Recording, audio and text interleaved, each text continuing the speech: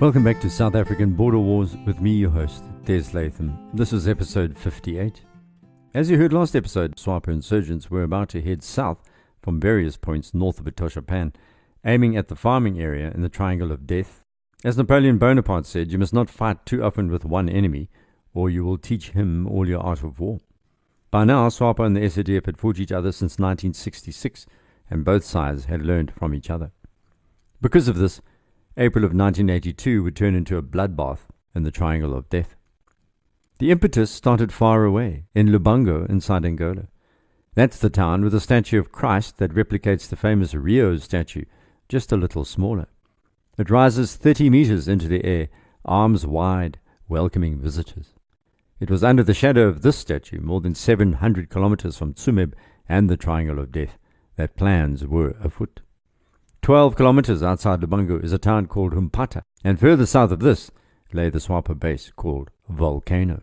Just a little background. Humpata is where the Dorsland trekkers of 1881 had arrived after they had left the Transvaal in 1873, searching for a new Boer promised land, tired of being chased through Africa by the British. Humpata and Lubango lie in the humid subtropical parts of Angola, north of the desert lands. The Trek Boers had headed to this area, as you heard in one of my earlier podcasts, because the Portuguese colonial authorities at the time had invited them. By 1885, most of these trekkers would be leaving the area for a number of reasons. One was the climate, the other was that the colonial authorities wanted their children to be taught in Portuguese and not Dutch, and they'd just left a region where the English were trying to enforce language rules already. So some of these Angolan trekkers headed south to a small settlement they named Uppingtonia, etched out of land given to them by Kombonde Kaimpingana, king of the Ondongos of Ovambaland. This area was south of Ovambaland proper, with Otavi in the west, Grootfontein in the east. It also included the copper-rich area of the Otavi Mountains, where Tsumeb would later be located. There was a great deal of trekking going on between this area and the area in Angola around Lubango, and many of the old trekker graves can be found in the area around Humpata, Lubango, and the old Uppingtonia. By the early 1980s, SWAPO had set up a major training base 30 kilometers south of Lubango and named it Volcano. It was here in 1982 that a specialized unit was being trained, and that unit was called Typhoon. Like the trekkers, they'd be heading south soon, and the name Typhoon was apt, as you're going to hear.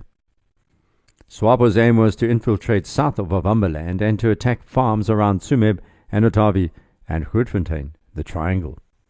Leading this group was a man who'd been fighting against the SADF constantly since the late 1970s. His name was Ruben Danger Ashipala. He was apparently a flamboyant character, and those who fought against him called him tactically brilliant. Of all the commanders facing the SADF over the years, Russian, Cuban, Angolan, East European, he was probably one of the most accomplished at the art of war. His motivation was not simple hatred. His decision to kill civilians, black and white, was based on a military strategy. Destroy the farmers' morale, and you'll weaken the SADF by reducing the effectiveness of their local support.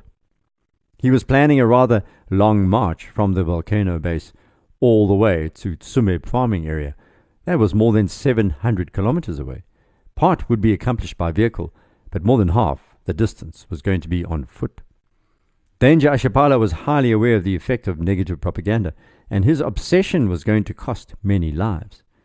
Every single civilian who was blown up by landmines or shot or intimidated came with an unequal number of SWAPO dead. But their officers were trading these lives against the increasing paranoia inside the farming area in the Triangle of Death.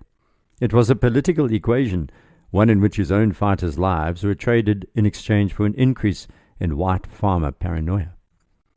By now, SWAPO had killed hundreds of civilians, both black and white, but over the years, thousands of SWAPO and Plan fighters had died in that awful exchange. And yet these actions seemed to be working, at least when it came to fear. No one in this triangle could travel on the roads normally. They had to use mine-protected vehicles, or travel in convoys. They could be ambushed at every turn. Their children could die. That's no way to live year after year, however stiff your upper lip is. It's the old story. Civilians caught between two heavily armed and motivated forces suffer the most. They have literally nowhere to turn. They're doomed if they support the status quo, and they're doomed if they don't. Many of the civilians inside the triangle were actively trained as soldiers to fight against SWAPO, so they weren't seen as non-combatants. They were part-time reservists, they were armed, and SWAPO believed because of this they were valid military targets. Ashipala understood this probably better than most of his enemy, the SADF leadership in Pretoria, who were trying to reduce SWAPO's effectiveness in the short term. Ashipala also knew something else, and he was implacably glued to this view. Eventually, he said the SADF would leave Namibia, and then his organization would be in charge. He preached this message constantly as a morale booster for his troops. This meant his strategy was like that of a chess player playing a series of tournaments, not just a game. He could sit back for ages and just watch. He didn't have to rush around the veld chasing ghosts like the South African mechanized units. He had history on his side, and anyone who fights a war and understands this is a very dangerous opponent, because they usually do not deploy an emotional response to tactical defeats. They have a much bigger picture in mind. After Operation Protea in 1981, SWAPO leader Sam Nujoma met Ashipala, and they shifted their bases northwards because the SADF had made it too dangerous to remain close to the cut line. So who was Reuben Danger Ashipala? Well, one of his earlier successes had taken place in February 1978, when he and a group of SWAPO had crossed the border on foot and hit a South African military base at Ulundu, 10 kilometers inside Southwest Africa. 3 SADF were killed, 6 were wounded, and he dragged Skitter, or Rifleman Johan van der Mescht, back to Angola as a prisoner of war. Most radicalized soldiers just killed everyone, but Ashipala understood the value of propaganda and wanted Skitter van der Mescht very much alive, so he could be paraded in front of cameras. That was much more demoralizing than a body in a bag. The families of prisoners of war suffer mental torture as they imagine the horrors their loved one is going through. A POW is a gift that keeps on giving. A body is a one-off present. Ashipala's advanced strategic thinking confounded some of the South African narrative that SWAPO were just a bunch of savage murderers arbitrarily killing everything that moved. And by 1982, South African intelligence knew exactly who Danger Ashipala was, and they also knew how effective the Volcano base was at churning out planned soldiers.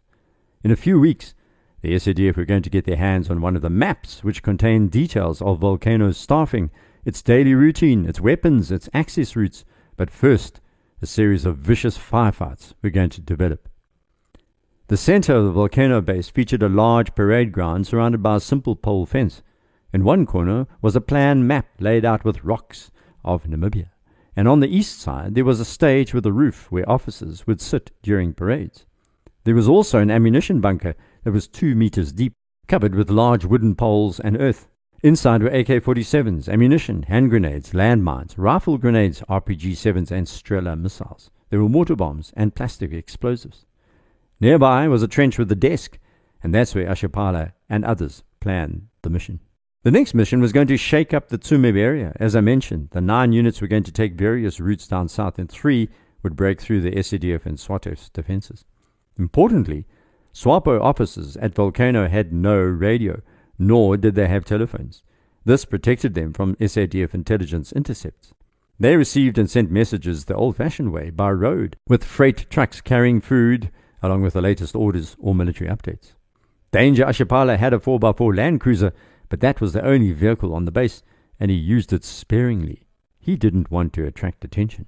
Volcano was also 3 kilometers away from the main road to Lubango, behind thick bush, and no one was allowed to visit. This kept it safer. There was always shooting going on around Lubango, so villagers kept their distance.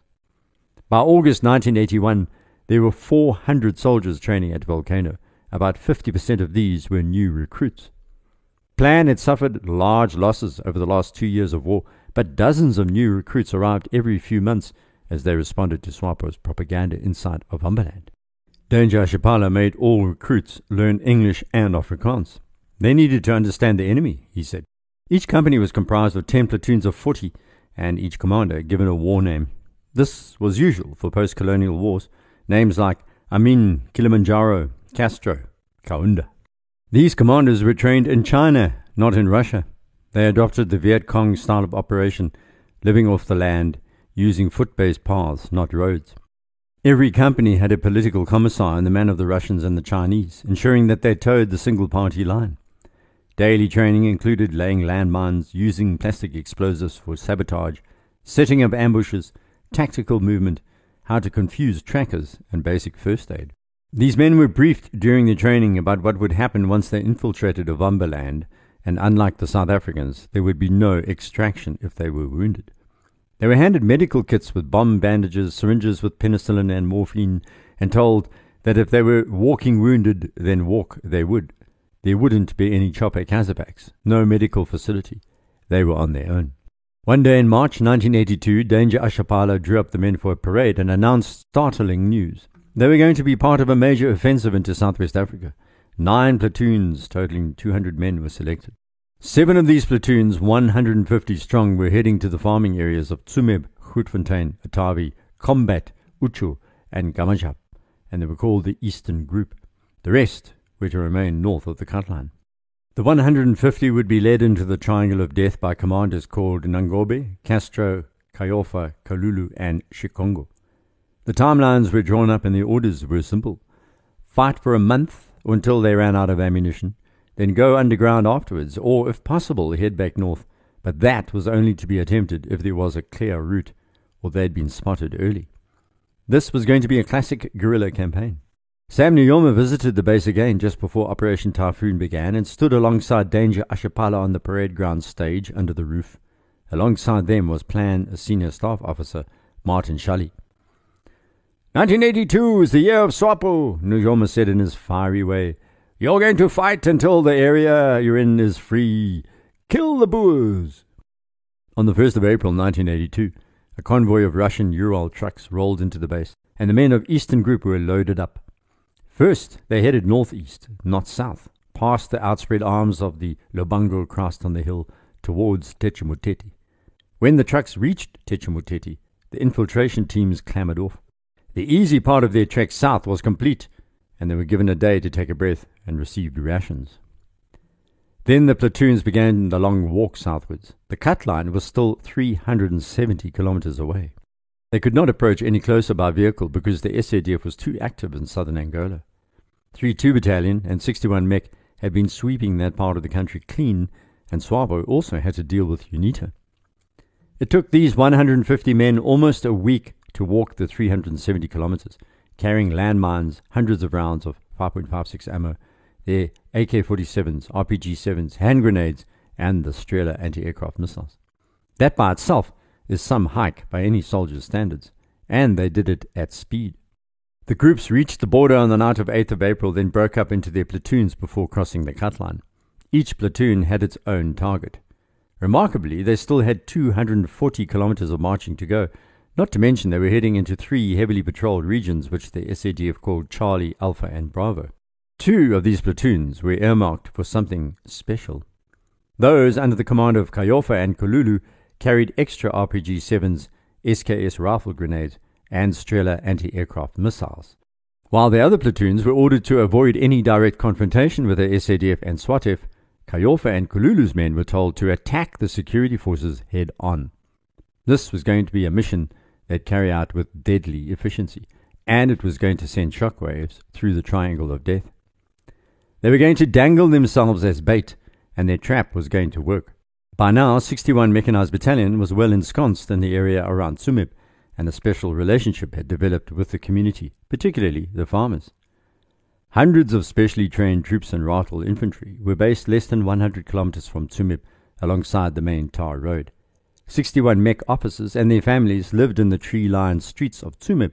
They were welcomed, and lifelong friendships had developed between particularly the townsfolk and the SADF. The town's economy had been boosted by 61 Mech. Food, clothing, and schooling was all required to keep the officers' families going. The oldest house in Tsumeb was now 61 Mech's HQ, and many Tsumeb women were hired to carry out troop payments and other admin duties. However, most of the mechanized unit's junior officers, NCOs, and troops remained in the bush, based in Umutia, and were hardly ever seen in the town. It was out of bounds, except in special circumstances. The citizen force and national servicemen were trucked into town now and again to purchase toiletries and writing materials, but the hotel, bar, liquor off-sales in every other part of the town, except for the main street, were banned. These organized 8 stuppies, as they were called, saw troops heading into the retail stores Some stopped at the Valiant Brothers coffee shop halfway between the mine shaft and the Dutch colonial church for hamburgers and chips. So, over time, a sense of unity had built up between the Southwesters and the South Africans. Both spoke Afrikaans, went to the same churches, came from the same people who trekked to the Transvaal and Free State, then became doorstrekkers. 61 Mechanized Commander Roland de Vries was going to face a severe test shortly. He had studied the revolutionary principles of warfare and was expert at thinking like a revolutionary. At Omotia, he'd become famous for listening to what lower-ranking officers thought about tactics. He'd also shone during his training, particularly when it came to acting as a guerrilla leader during war games. He was acutely aware by April 1982 that SWAPO was on its way. He had just no idea that Typhoon was blowing south. He's told the story many times, and he was worried right then. And he was concerned about three things in particular. First, sitting below the cut line waiting for an attack means, yes, you don't have the initiative. Secondly, he wanted to escalate his patrols because it was rainy season, his enemy was on the move, but he had to wait for orders. Thirdly, he fell under the command of Sector 30, and the HQ was in Otjiwarongo, 200 kilometers south of Omotia, where 61 was based. Sector 30 commanders were far away from the action, and some at 61 Mech believed their commanders had adopted an out of sight, out of mind kind of logic. Local farm-based commanders had also begun to sound the alarm at this point. You see, in 1981, the year before, counterinsurgency ops had been under de Vries's command, but then they were shifted to SWATF, and he chafed under the new rule. The local farms had small units of SADF and SWATF troops scattered about, but these men had no vehicles except for a handful of buffels and Land Rovers. They were useful as local security guards, if you like, but not tactically. Then came the news on April 10th from Nkongo. The tracks of 150 infiltrators had been found in the vicinity of the cut line, north of Bravo section, and they appeared to be on their way to Tsumeb. The SADF launched a follow-up operation, but lost the spoor. De Vries asked Otjiwarongo 30 HQ if he could launch something called Operation Awake, the counterinsurgency plan he'd deployed the previous year. 30 hesitated. Then, the next day, on April 11th, a buffel set off a landmine at the Charlie sector border about 30 kilometers north of Tsinsabas, closer to Bravo. De Vries and his planners knew then that the infiltrators were heading their way, but where were they? Was it a repeat of the previous year, or had SWAPO learnt its lesson about how it ran ambushes and attacks and changed tactics, wondered de Vries. Of course, it appeared that everyone in the SADF at that point was oblivious to just how much SWAPO had actually altered its tactics. I mentioned Napoleon's famous dictum at the start of this episode for a reason. You must not fight too often with one enemy, or you will teach him all your art of war. And Danger Ashipala was a quick learner. He knew what the SADF would do in a firefight, how they'd respond to his spoor. He was banking on more of the same, and he wasn't going to be disappointed. Ashipala had planned a trap, and the security forces were going to drive straight into it. Among his victims would be members of the family of Tanti Pompi. Remember, she was at the heart of radio comms in the Triangle of Death. Her husband Dainkie and her son Hendrik were going to pay the ultimate price as they tracked SWAPO's spoor across a dry salt pan called Efensa Chana. What happened next is for next episode. Please rate the podcast on iTunes. It helps escalate the visibility of the story. If you have any comments, head over to my website, abwarpodcast.com. There's a link. You can send an email there. Or you can direct message me on Twitter, @DesLatham. Until next, tot ziens.